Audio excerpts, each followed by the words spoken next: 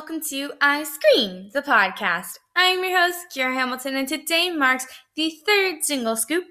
I am super excited for today's episodes because I definitely went through a lot of work to get the stories for this, because if you didn't already read the title, today we're going to be diving into some Ouija board stories that I found on Reddit. And let me tell you, it's super hard to find things on Reddit, and it's like there's so many entries and things, I don't even know where to begin. And some of these I got off websites too, because I honestly got tired of looking on Reddit. So I put a lot of work into this episode, so I really hope that you enjoy some of the stories I found. And this is probably going to be a shorter single scoop because all of these aren't very in-depth and detailed. They're kind of just little short blurbs about what happened to these people, or may not have happened, because I don't know that these are 100% true, but I still think they're pretty interesting to look at. So let's go ahead and get into today's episode. The Ouija board has been around since at least 1891, when it was first advertised in newspapers by a Pittsburgh toy and novelty shop. The quote-unquote wonderful talking board was said to answer questions about the past, present, and future with marvelous accuracy. That's also a quote. And promised never-failing amusement and recreation for all the classes. A link between the known and unknown, the material and immaterial. During that time in American history, people were especially intrigued by spiritualism, or the belief that the living could communicate with those who've passed. By the 1910s and 1920s, there was a huge surge in demand for the Ouija board, and its popularity continued to skyrocket in the following decades. Over 5 months in 1944, one New York department store sold 50,000 of them in just 5 months. The Ouija popularity must stem from the fact that it is eerily effective and a way to talk to the dead, is what a lot of people thought. It's this is why this time was so booming in Ouija boards, is because it can talk, it actually works. But there are scientists who disagree with this and think that you could be unconsciously moving the thingy. I think it's called a planchette. The planchette, you could be unconsciously moving the planchette and not think you're doing it. So there is a lot of speculation on whether or not Ouija boards work or don't work. But that is besides the point, because today's episode is about Ouija board stories. The first one is called Creepy Coincidence. My sister and I messed around with a Ouija board a few times when we were teenagers. Every time we used the board, we seemed to communicate with the same spirit named Ed, who constantly threatened our younger brother during the sessions. Even though our brother, who was 4 or 5 years old at the time, was nowhere near us. It scared us so much we threw out the board. We never mentioned a word of this to our brother. A few years later, our brother brought home a friend's Ouija board. After he and his friend used the Ouija board a few times, he told us he was a little freaked out because a spirit named Ed kept threatening him. Our mother banned Ouija boards from the house after that incident. So that one was a short one, but I thought it was kind of creepy because obviously there was a spirit named Ed that was threatening their brother, and they had never told their brother about it, but it really scared them because every time they would do it, this Ed thing would show up. So they threw it away. But a couple of years later, his brother comes home with a Ouija board and they play it, and he's like, hey, there's a spirit named Ed threatening me. And this person says that they never told their brother, so that's extremely creepy that it would happen both times, So if we're going off of this and then off the theory that you could be unconsciously moving it and they never told their brother, so what are the odds that his brother and his friend were unconsciously moving it to Ed? Even though they had never said anything and it was saying the same, similar things. I think that's super creepy. The second one is called Moving Skulls. My fiance at the time and I were sitting on my bed with an old board that a friend found on the side of the road. We asked who was with us, and it said Mo. I asked, are you a demon, spirit, or angel? He said, demon by your creation. We were a bit freaked out, but we kept going, which is a big no-no in my book. Even if I was unconsciously moving it, I would have stopped. To be honest, just I don't really know if I believe or not, but either way, if on the slim chance that maybe it does, I would never do that in case it did. I don't know. I just feel why would anybody play with a Ouija board? I mean, isn't there a whole movie on things going wrong with Ouija boards? I don't know. But my point is, I would never do this. And definitely not after it said that it was a demon by your creation. That's a big red flag no-no. But for some reason, they keep going. We asked more simple questions like, how many are with you? He replied, 7. Also big no-no. What is your favorite poster that I have? It replied, bloody mess. I pointed at a kiss photo I had of Gene Simmons with his tongue out while blood was everywhere in and around his mouth. This one? I asked. It replied, yes. After a few more questions, I asked him to move my skeleton heads on my TV because we wanted to know if this was fake or not. Mo replied, close your eyes, and after a few seconds went by, all my skull's heads were facing us. How could that be faked? We were the only two in the room at the time, and all the while sitting close to one another. That's the end of the story. Again, there's so many big red flags in that. Like, if any of that happened, I would have, stopped. But they just kept going, which is so weird to me, what goes through these people's minds. I mean, do what you want, your life, but, I would never do that.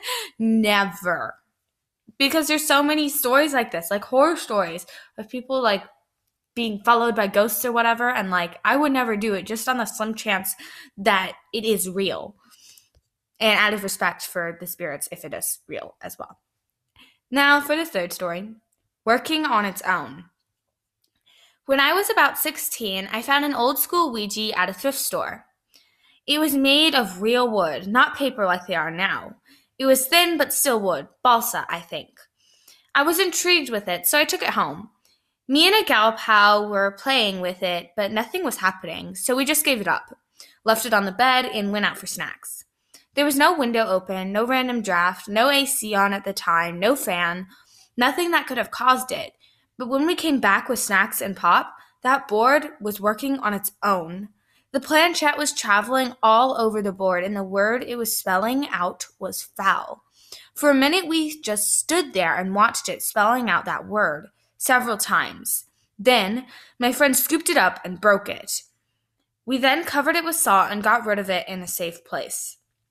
Ugh, that is so ew. No. I don't know what I would do if I walked in and a Ouija board was working by itself. First of all, again, I would never have a Ouija board.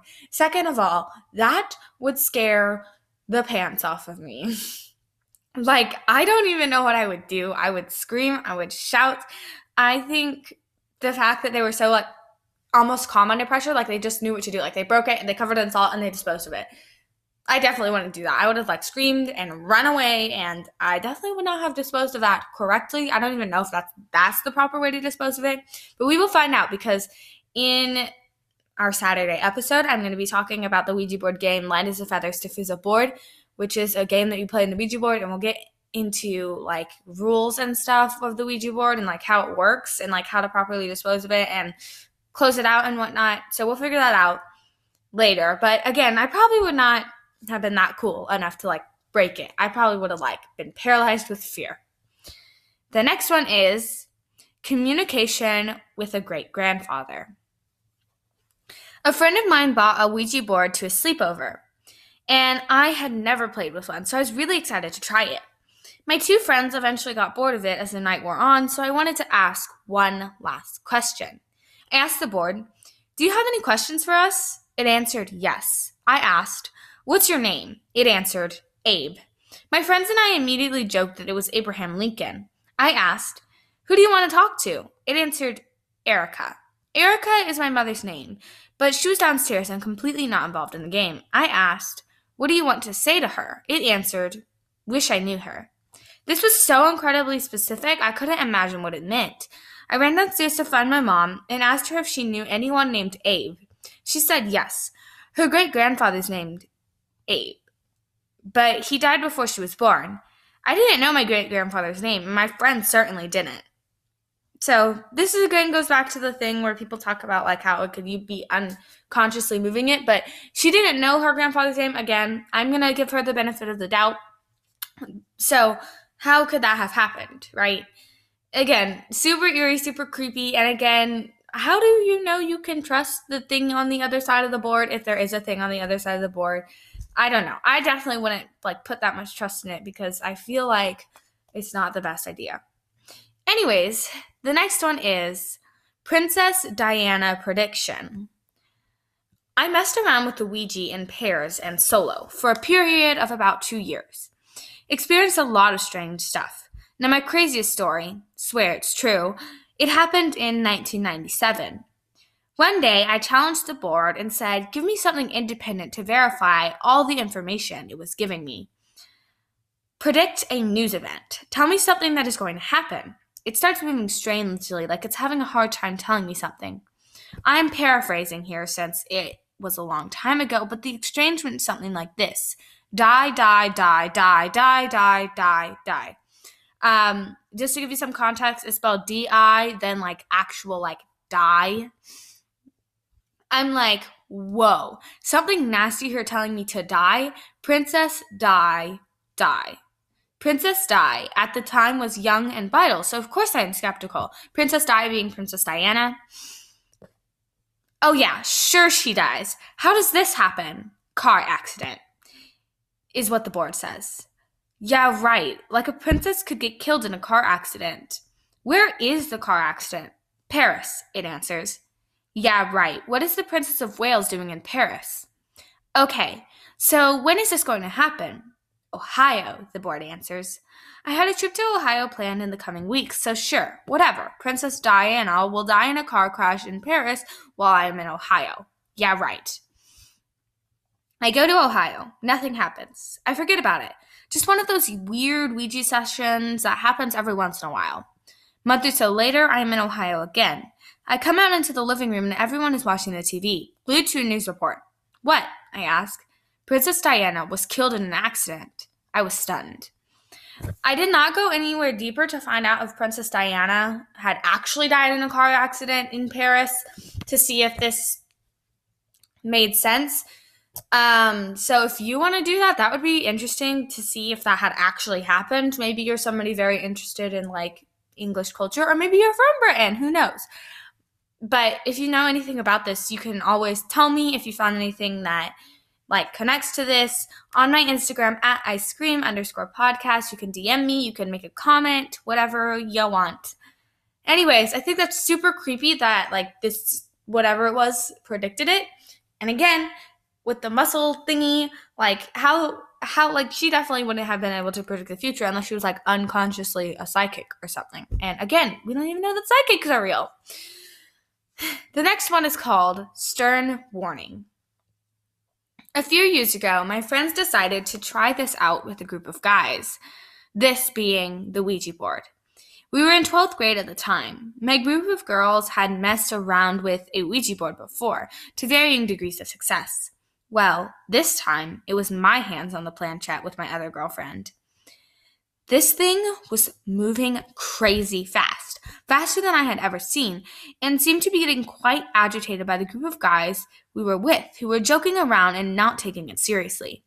It essentially told them to shut up and stop talking. I told the guys, seriously, please stop being rude. I'm kind of freaked out. Because I was getting nervous, one of the guys took over. He was a bit more serious about it. Almost immediately, the thing spelled out, don't open the door. Well, we were all in the basement and there was only one door, so we all kind of looked over at it nervously.